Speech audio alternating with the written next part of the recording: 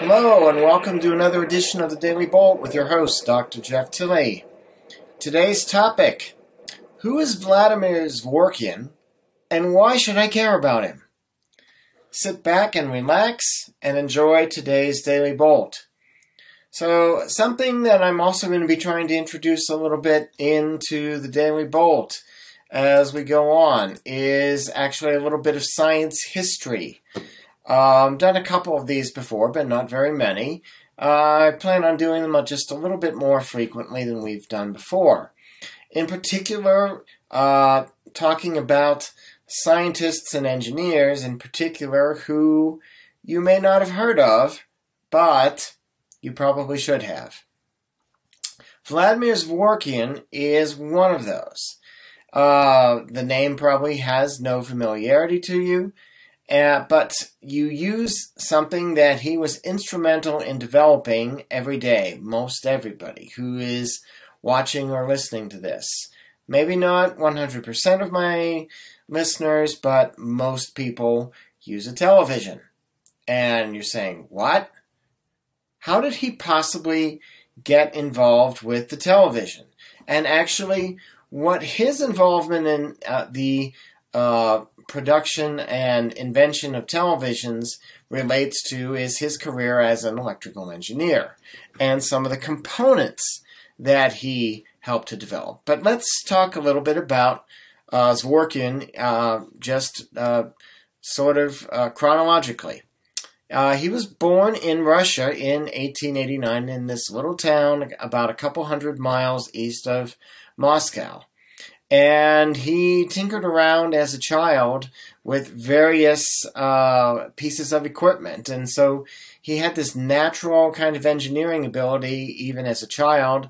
And he eventually applied that at the Imperial Institute of Technology in St. Petersburg, where he began to work with the director of the laboratories there, a guy by the name of Boris Rosing. Starting in about 1908, so he was about 19 at the time. One of the things that intrigued him was this concept of sending images by wires. And it's a concept that had actually been around since the middle part of the 19th century. There were mechanical television systems, including one that was patented by a German scientist in 1884. Those worked by projecting light onto a light-sensitive area through a series of holes in a spinning disk. Carl Braun invented the cathode ray oscilloscope, which is something where you might still find a working cathode ray oscilloscope today. They're not nearly as common as they were 50 years ago. In those cathode ray oscilloscopes, magnetic fields direct the rays onto fluorescent material at the end of a tube, and that basically helps to create the image. Zworkyin graduated from the Institute of Technology in St. Petersburg with an honors degree in electrical engineering in 1912, and he had, by that point, already assisted Rosing in developing a hybrid type of system that used the mechanical disc along with the cathode ray tube. So putting those two former technologies together, that's how all good innovations tend to begin. Unfortunately, the Russian Revolution began at about that time and carried through World War II. And at the end of World War II, as the Russian Civil War was beginning to occur between the Bolsheviks and the other factions in Russia, he did make his way to Paris and then immigrated to the U.S. in 1919, where he worked at Westinghouse in the big Westinghouse laboratory facility near Pittsburgh in Pennsylvania, something that I drove by many times as a child on trips to Pittsburgh. So I know exactly where that is. In 1923, he kept working on this hybrid system to try and make it a bit more easier to use and work with, not take as much fiddling around each time you wanted to use it. And he finally got a patent in 1923. And even though the people at Westinghouse, in a famous moment of letting the moment pass them by, thought that what he was doing was kind of a waste of time and that television would never amount to anything, he continued working on it basically at home, and he produced a device that's called a kinescope, which is a more sophisticated cathode ray picture tube, and the iconoscope, the first all-electronic camera tube. I'm going to change the image so you just get a little bit of the idea of what he looks like in terms of this picture. It's a sketch. It's not a photograph, but it's a sketch. You get an idea of what he looked like, at least. And this is basically how he looked like as he was working on this kinescope and his iconoscope.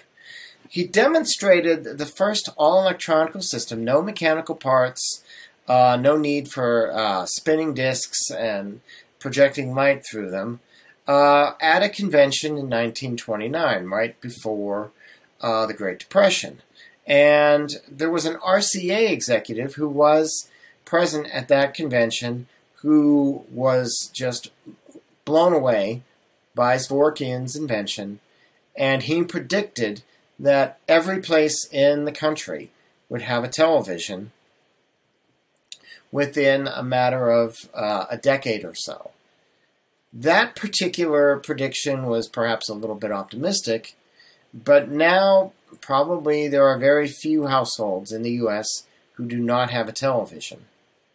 And it took a lot of investment to get this from Zworkyn's exhibition to a marketable product. It took over $50 million, and it took 10 years, and $50 million in 1929 was a hell of a lot of money, to say the least. And suddenly, as RCA began its development, some of the other companies started to catch on. RCA was the one to really take the initial plunge and throw the investment in, but there would be other systems that would be developed that would be competitive, that they would all exhibit at the next World's Fair in 1939, which happened to be in New York City. And the National Broadcasting Company, NBC, actually was also in attendance and was watching the demonstrations of RCA's television that they expected to be broadcasting their signals to. Second World War did a lot to halt the production of television systems. All the resources were being devoted up to the war effort and what was needed for the war effort. By 1946, there were about 7,000 TV sets in the U.S. By 1950, there were 10 million. I don't even know what the number is now. But if you are having a television set in your home and watching it, maybe not while you're listening to the Daily Bolt, maybe you're watching the Daily Bolt on a screen that you double as a television set, but you have Vladimir Zworkyin to thank for that particular invention, at least a good part of the basic conceptual system that was the early television. That's why you should care about who Vladimir Zworkyin is. That's all for this edition of the Daily Bolt. I'm Dr. Jeff Tilley. I hope you enjoyed it. Have a good night, good morning, good afternoon, and we'll see you on the next episode.